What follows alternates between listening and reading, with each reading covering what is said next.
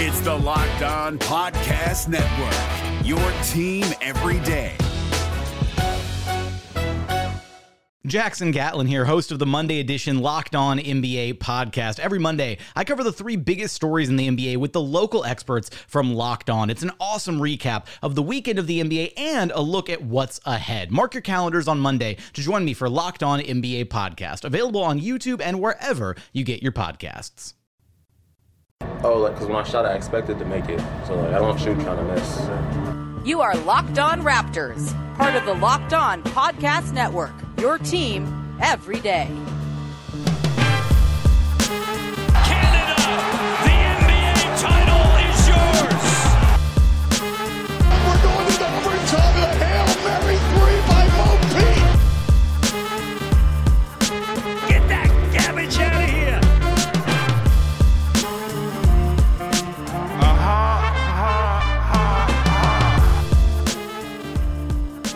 Hey, what's going on? Welcome to episode number 840 of Locked On Raptors for Monday. Yeah, it's Monday, December the 7th. I'm your host, Sean Woodley of RaptorsHQ.com. You can find me on Twitter, as always, at WoodleySean. You can also find the show at Locked On Raptors, as well as on every single podcast provider that you love.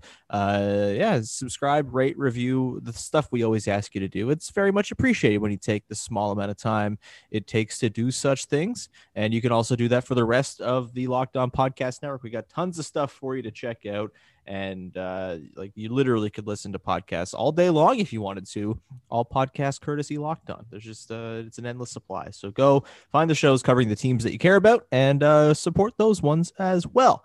All right, on today's show, we are now starting off an annual tradition here on Locked On Raptors with the pressing preseason questions facing your Toronto Raptors. Usually we do this in September. Obviously, circumstances have changed and we have had to move it to December the 7th to begin this, annual tradition. We did it before the bubble as well because, there's lots of questions facing the team every year, and this is a pretty good way to hammer them all out. So, joining me today to dive into our first pressing question, which is all about whether or not the Raptors can fix their moribund half-court offense, it is our pal, Vivek Jacob. What's going on, buddy?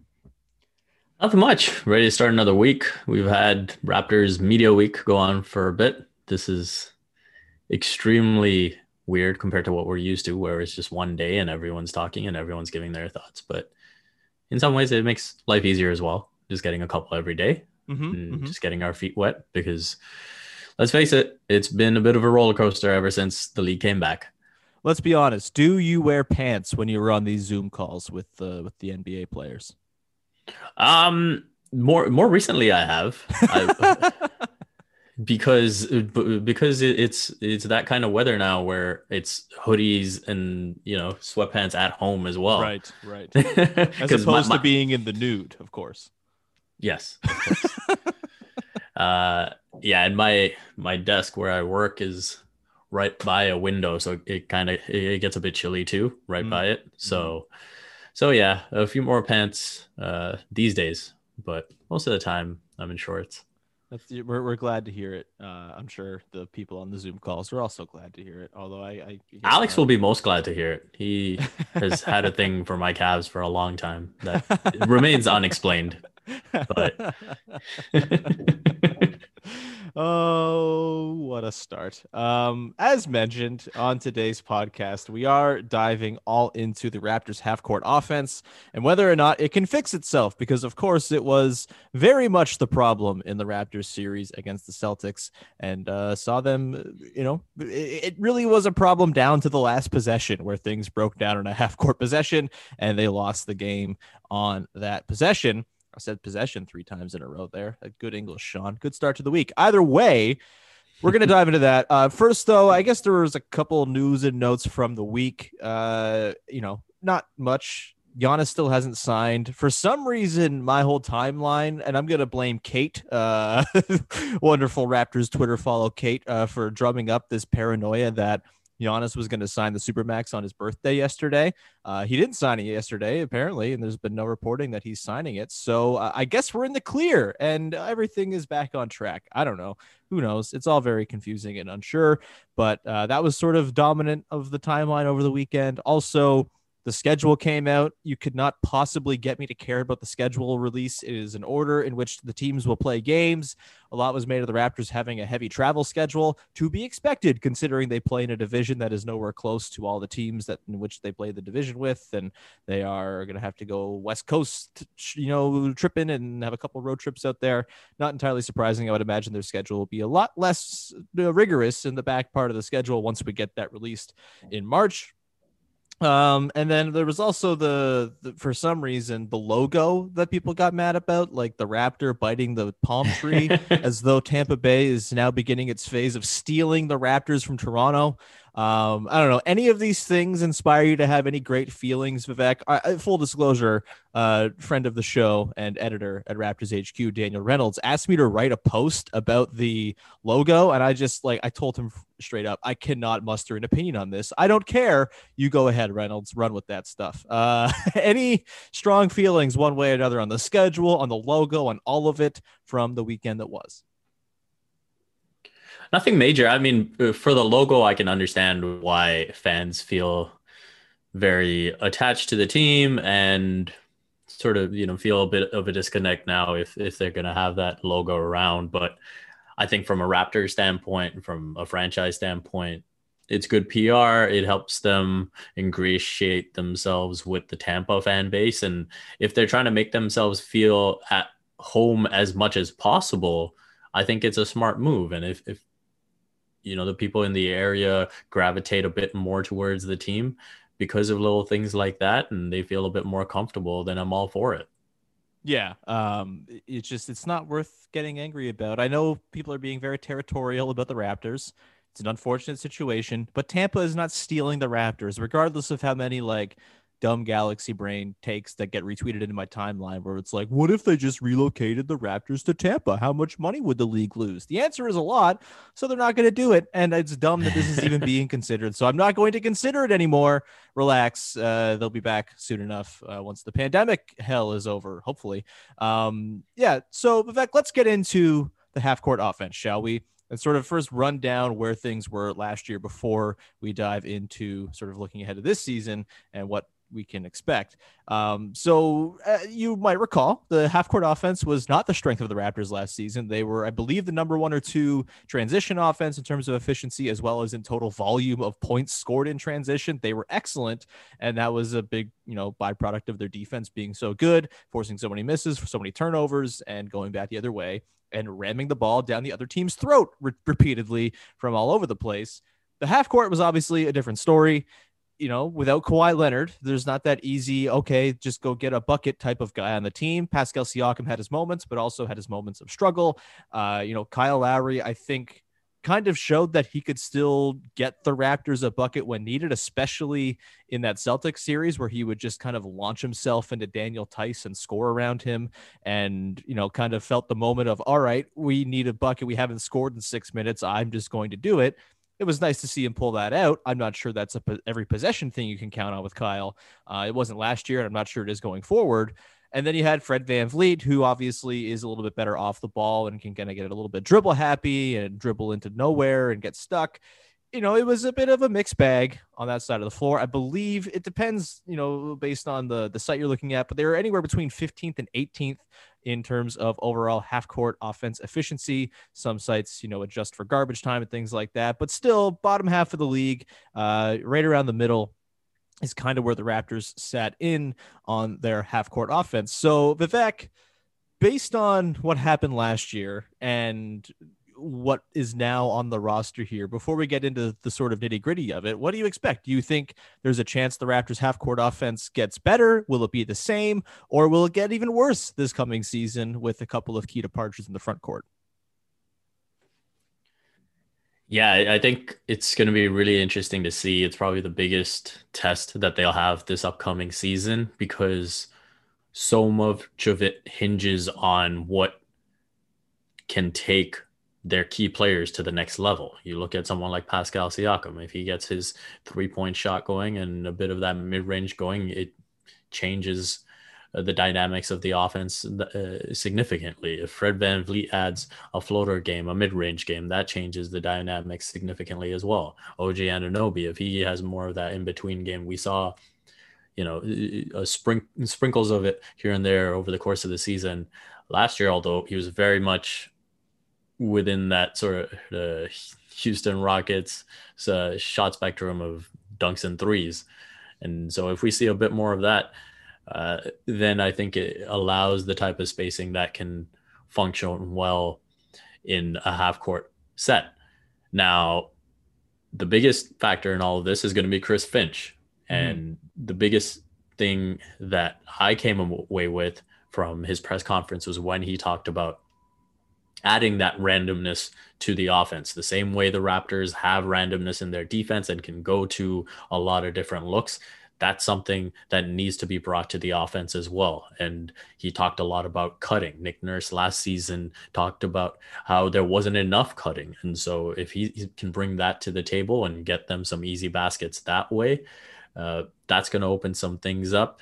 And let's face it, some of the randomness is going to have to come from the mid-range again. I can't stress it enough. It's something that will just alleviate some of the pressure on 3-point shooters from dives to the rim and that type of thing. So if you just give a defender 2 places to guard, that's the 3-point line and the rim, then it makes their schemes that much easier to execute. But if they're now having to think of all these random places in which they can get hurt, it makes it that much more of a challenge, in my opinion. Yeah, I'm glad you brought up Chris Finch as well, because I want to dive a little bit more into him in just 1 second here. But before we continue on, I want to tell everybody about our friends over at Built Bar, who make the best protein bar in the world. It's incredible. They have 18 amazing flavors for you, 6 new ones, as well as their original lineup of 12 flavors. Some of my favorite from the entire collection include orange, toffee, almond, mint brownie. The new apple almond crisp is really good as well. You really can't go wrong. All of their flavors have their quality and good attributes. I don't know. It's like a really good lineup of players, except it's bars that are delicious. They're covered in 100% chocolate. They're soft and easy to chew, and they're great for the health conscious person. You can lose or maintain weight while indulging in a delicious treat. Bars are low calorie, low sugar, high protein, high fiber, great for keto diets as well. I like to have a Built Bar when I'm going to be working out because, A, I don't work out very often, so it's a shock to the system when I do it. I don't need to be having a full stomach when I go do that as well. The Built Bar is perfect. I have it before. I have some energy in me, and it doesn't weigh me down or anything like that. Right now, when you go to BuiltBar.com and use the promo code LOCKEDON, you're going to get 20% off your next order. Again, that's the promo code LOCKEDON for 20% off at BuiltBar.com. The NBA playoffs are right around the corner, and Locked On NBA is here daily to keep you caught up with all the late season drama. Every Monday, Jackson Gatlin rounds up the 3 biggest stories around the league, helping to break down the NBA playoffs. Mark your calendars to listen to Locked On NBA every Monday to be up to date. Locked On NBA, available on YouTube and wherever you get podcasts. Part of the Locked On Podcast Network, your team every day. All right, Vivek, I want to pick up on the note of Chris Finch. Of course, you know, he brought in, he's a pal of Nick Nurse from back in the day in the British Basketball League, G League. They have a long history together, and he is noted as a bit of an offensive wizard. He spoke last week, I believe on Friday, and sort of talked, as you were alluding to there, about sort of introducing some randomness to the Raptors offense, which is kind of interesting because Nick Nurse's offense, I think, has also kind of always been prided on randomness and sort of just giving everybody a chance to make something happen. I mean, think back to when he first started out and Danny Green was out there, you know, talking about how, oh, wow, I've never gotten to dribble this much. Obviously, Danny Green dribbling was not the greatest thing in the world, but it did kind of speak to the empowering nature of the Raptors offense, where it is about sort of all angles being able to attack. And look, I think when Nurse was hired, the expectation, because he was sort of credited with being behind the 2017-18 culture reset team and the offense that really took over there and became actually sustainable into the postseason in a way their previous offenses were not, I think he was sort of lauded as this offensive genius, but really, I think it's pretty clear that his strengths lie on the defensive side of the ball. The Raptors are obviously quite good at defense. He's been an innovator when it comes to defense. The rest of the league is kind of following what he's doing.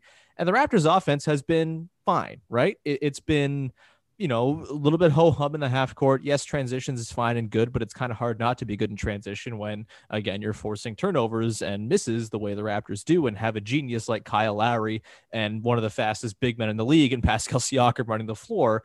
It's kind of set up for success there. The half court has been, fine. Like I said, they were good with Kawhi, obviously, because Kawhi is Kawhi. Last year, they had their moments, but it's still kind of bogged down when things mattered the most. When Pascal Siakam was not at his best, they really became kind of rudderless and a lot of bailing out at the end of the clock, with Marc Gasol getting a ball at the elbow with 12 seconds to go and trying to find something. They're kind of, I guess, prone to shooting slumps. And if they're not hitting their threes, things get pretty dark as well. And then even in crunch time, I mean, Nick Nurse really does not seem to script a lot of things in game. And he has certainly drawn up some excellent end of game stuff as well. But for the most part, he's pretty conservative. How many times we've seen Norman Powell try to take a three from 30 feet, dead on to end a game because of the security of knowing he's not going to turn it over when he ISOs that high up. I think there's certainly room for improvement there. And Chris Finch comes in. And to me, Vivek, it'd be cool to see him just kind of get the keys to the offense and really get to unleash these guys and allow Nurse to continue his defensive mastery. In terms of things that can actually be applied from Finch, you mentioned the cutting. You think there's some other things that could change about the Raptors offense that maybe make it a little bit more potent in the half court through Chris Finch?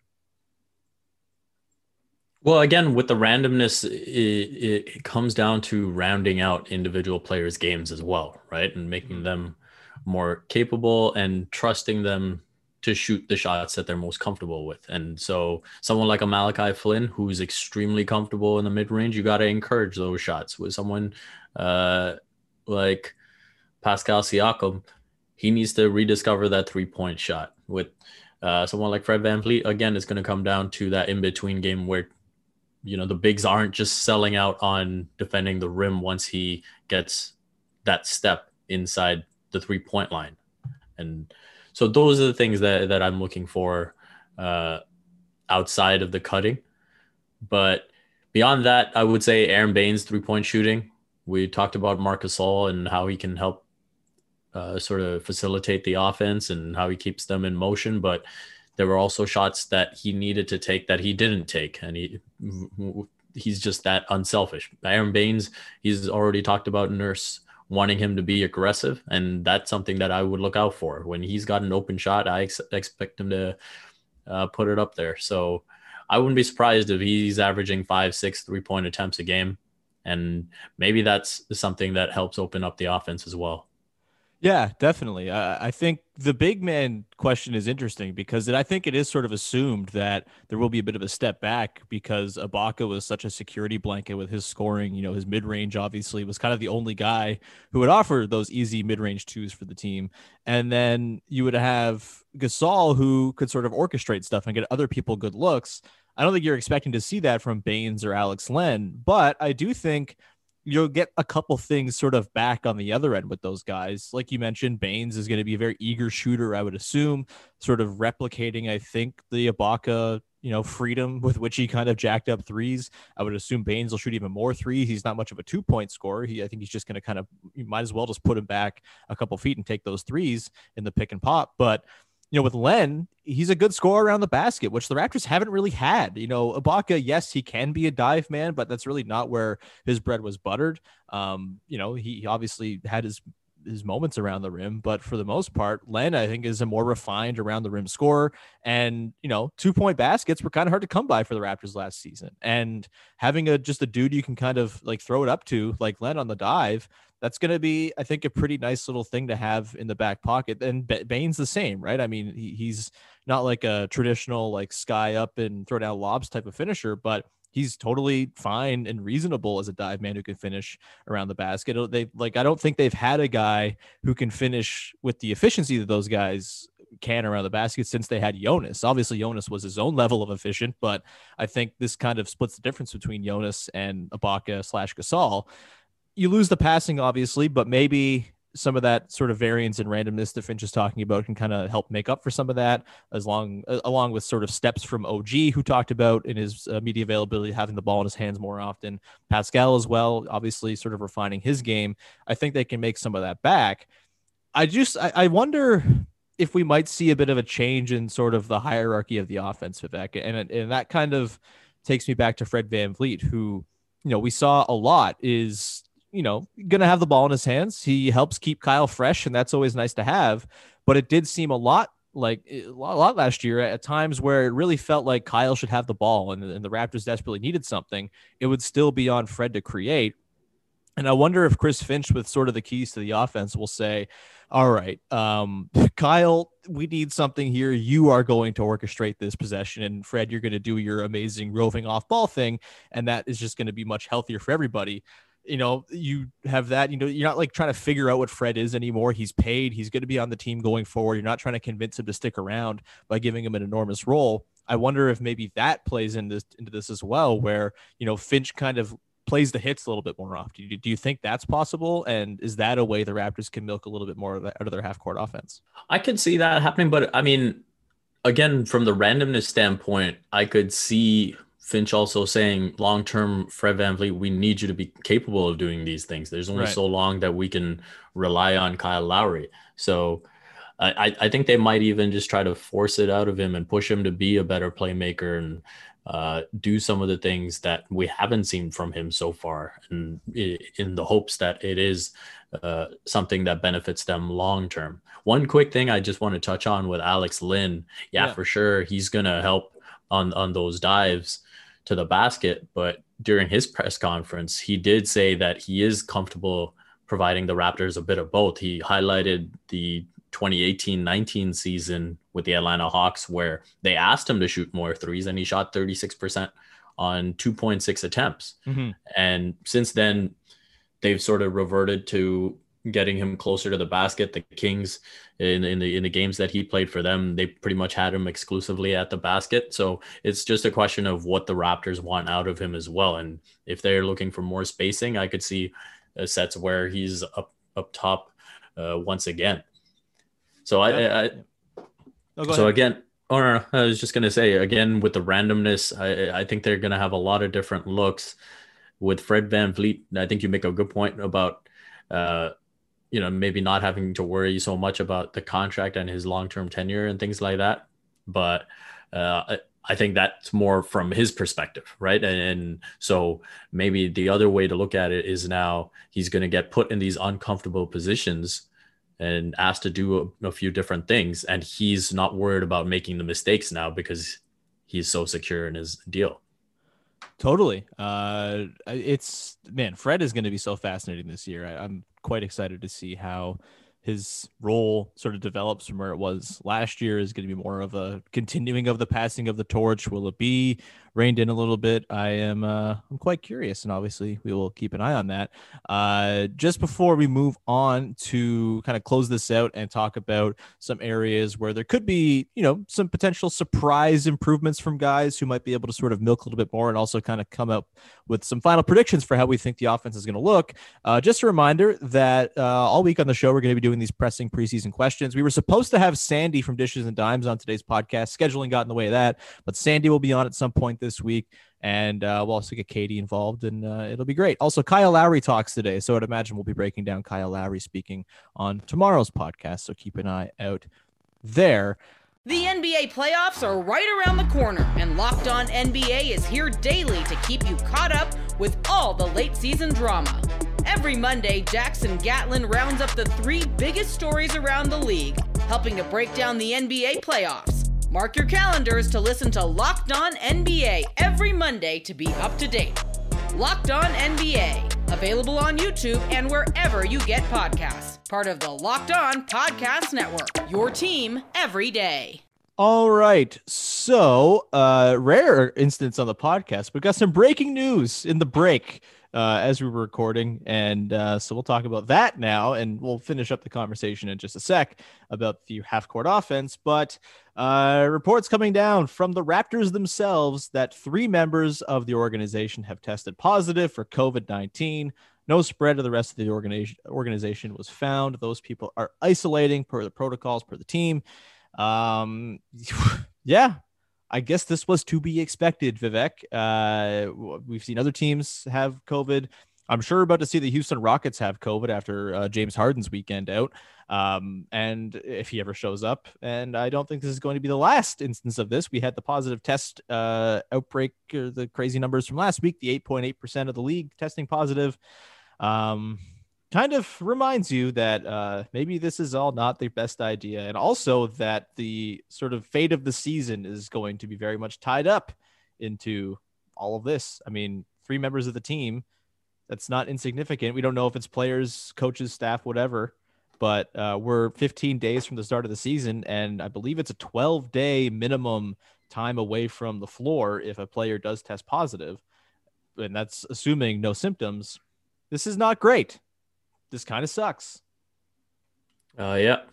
Obviously, first off, hoping those 3 are able to recover completely and don't feel the effects, the symptoms to the degree that some people have felt it. We hope their families are safe. We don't know who it is. What we do know is that it is 3 members, and so far it has not spread to any of the other members. So that's something to be grateful for. But yeah, this is the reality of not being in a bubble anymore, where you're following extremely strict protocols. And Fred VanVleet talked about it yesterday, where, hey, yeah, everyone's got to hold themselves accountable and do the best they can to prevent the spread of this virus. But in terms of policing themselves, there's only so much they can do. There's only so much time that they spend with each other, and how that time is spent away from the court and away from the practice facility and whatnot is going to be virtually impossible to monitor. And, again, I thought he made an important point about testing positive not necessarily being an indictment of someone. If they're just going to pick up groceries, or right now, they're all trying to find a place to live, and they just happen to pick it up, then the situation is what it is. It's different.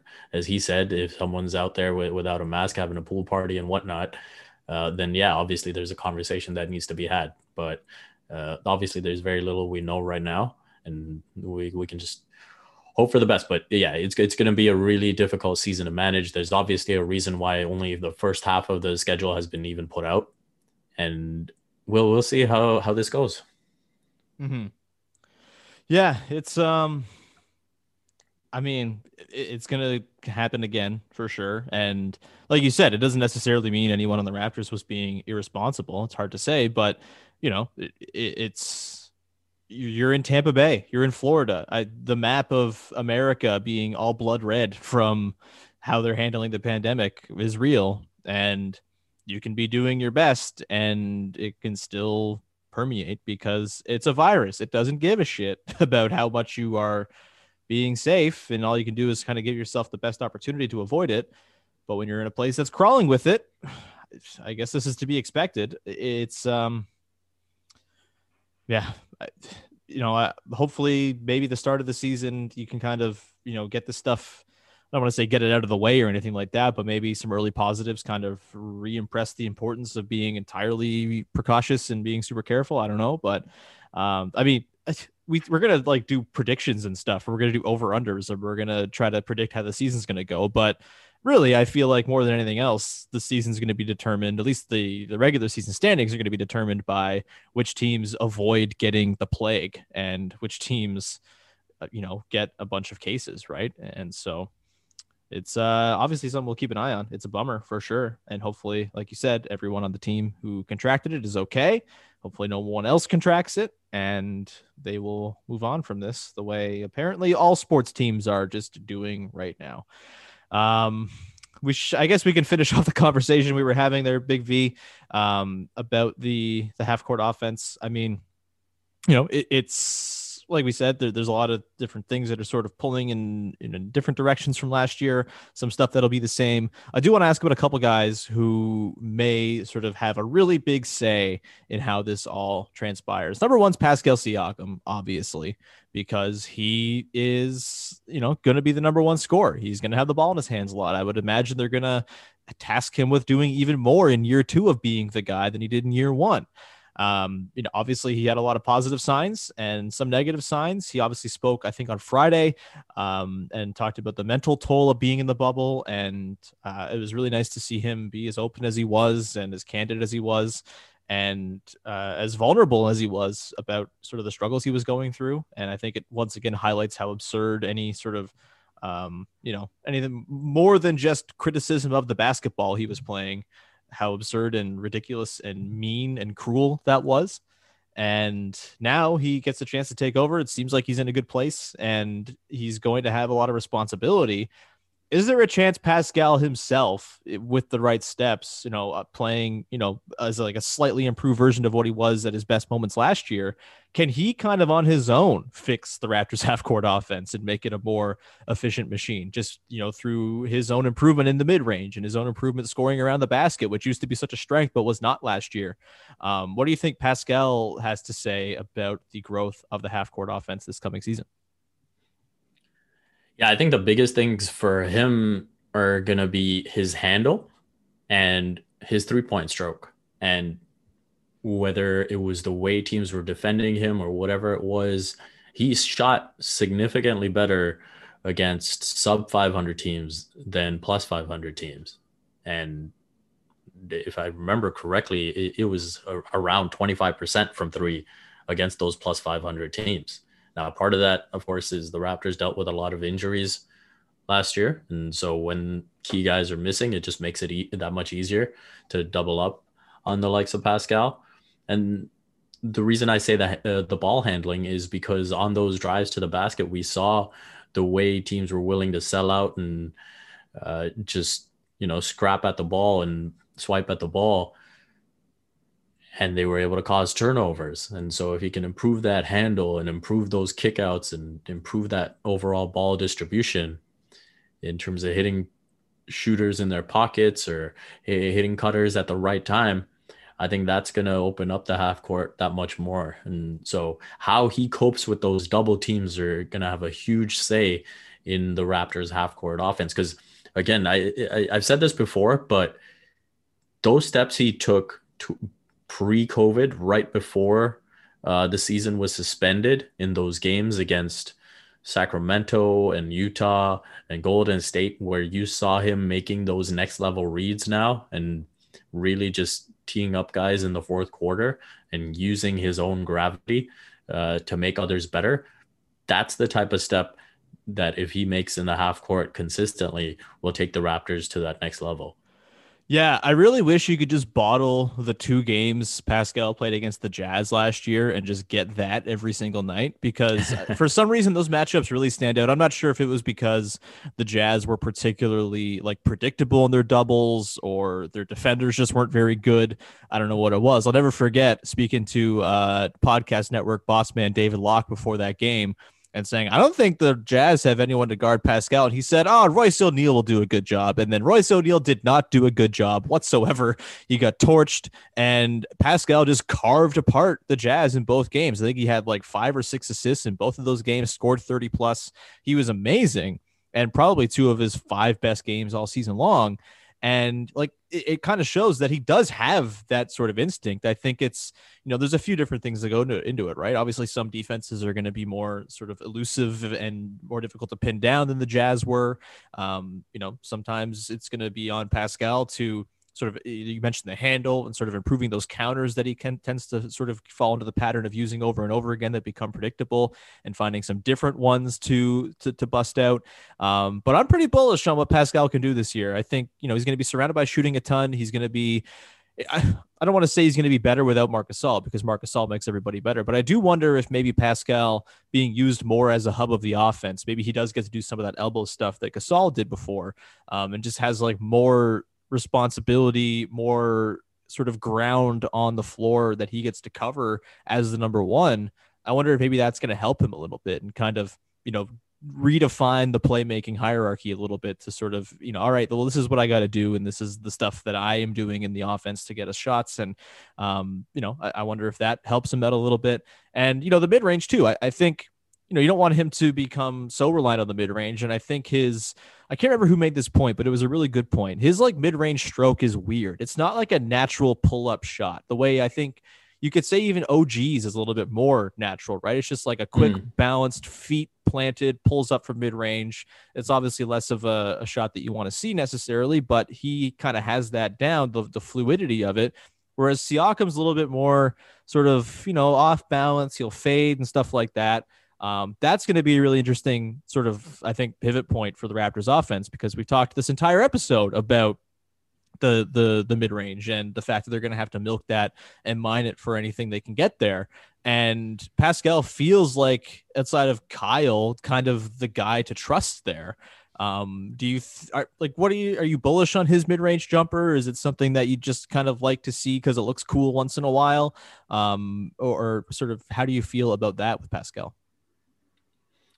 I think when teams like the Boston Celtics are willing to defend him one-on-one and they're not going to cheat off, certain guys in the corner or whatever it may be, and so that outlet isn't there, but the mid-range is there, then yeah, he's got to just take it. But I think an important thing that you've hit on when, you were talking about Mark and all those types of things is you have players now in place who are going to be looking for their offense more often. And so I think what that will allow for is when guys are more assertive and saying, okay, it is my turn now, and recognizing their turn in the offense, that will help him almost like an externality effect, where even I'm going back to Nick Nurse's book and I'm thinking about, he owes me something by now, man, the number of times I've mentioned it. But one of the good things he mentioned, it was going back to that 18-19 season, and he was saying they were in a bit of a rut, and someone was like, hey, you know what, we need to move the ball, even if it's just for the sake of moving it and getting everyone a touch, we need to move it. And before anyone could really say anything else, Kawhi just sort of jumped in and said, hey man, I am not moving the ball just for the sake of moving the ball. My job is to score the ball. If a double team comes, then I'll move it, and then it's your turn to score. Mm-hmm. And so I think you'll have players now who are more in position to say when that kick out comes, yeah, it is my turn to score. OG is looking for more in the offense. When that ball gets to him, he should be saying, yeah, okay, it's my turn now. Pascal's done the hard part. If Pascal's kicking it out to Aaron Baines for an open three, just shoot that shot. And so that consistency in other players just taking their shots will do a lot to open up and free up Pascal.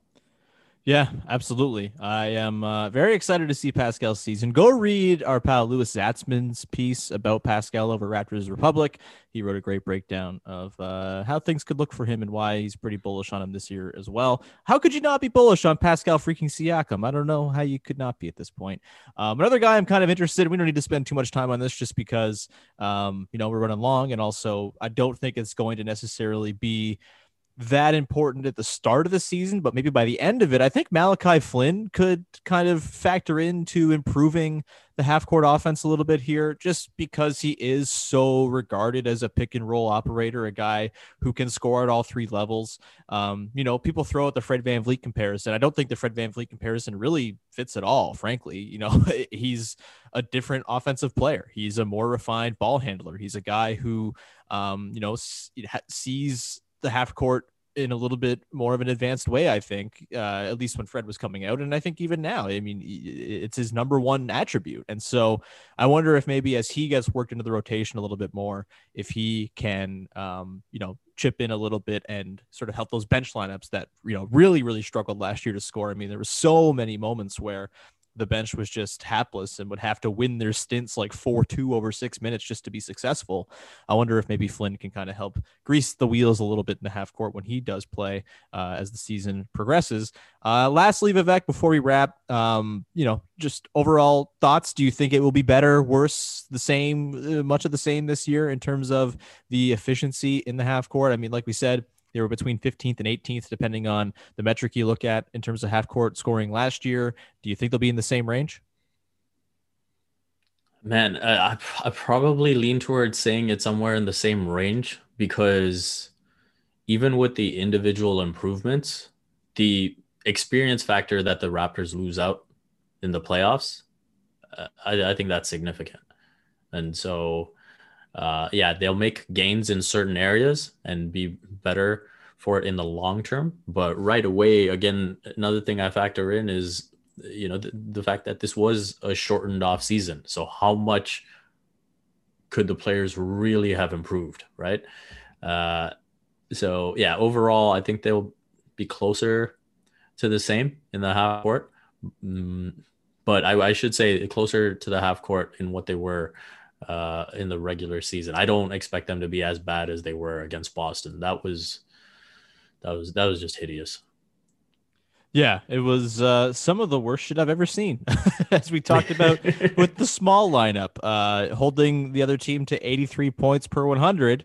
Didn't matter that much because they were only scoring 89, and you can't be having that, especially in the postseason. That will bring us to the end of a bit of an overlong podcast, but we had breaking news in the middle of the podcast, so I think it's justified. Either way, Vivek, thank you so much for jumping on, buddy. Do you have anything that you would like to promote? The usual stuff at Complex, and just about getting started with my CBC stuff. That'll be not as often because they're longer features, and so you probably get one a month from me on that. And on the soccer front, you've probably heard enough times by now where you just hate me, but if you're a soccer fan, if you're a Manchester United fan, go check out Red Couch Manx. It's available wherever you get your podcast. We break down every Manchester United match after it's done, and hope you check it out. Yeah, absolutely. Go and check it out. Let's see. What's Man U doing right now? I guess they won over the weekend. Oh, they won 5 or 4 in a row. Okay, that's problematic. Anyway, usually I like to make fun of Man U, but they're doing all right lately. Not as good as Tottenham, of course, and their wonderkind duo of Harry Kane and Son Heung-min. But man, Tottenham look great, man. Tottenham look great. Good. They're really good, and it's beautiful. Anyway, that's gonna do it for today's show. We'll make fun of Man U next time the Big V's on. I'm sure they'll do something worth making fun of by then.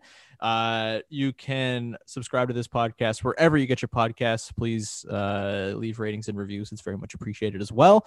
And we'll be back again tomorrow, probably to talk about Bobby Webster, who is addressing the media at 1:15 today, and his update, I guess, on the 3 positive tests for the Raptors down in Tampa Bay. And we will continue on with our pressing preseason questions as well. Pressing preseason question number 2, is the vaccine coming soon? That won't actually be it, but hopefully that's the pressing preseason question that lingers over the entire world. Anyway, that's going to do it. Thank you so much for tuning in. We'll talk to you again on Tuesday with another episode of Locked On Raptors. Now go listen to the Monday edition of Locked On NBA with Josh Lloyd.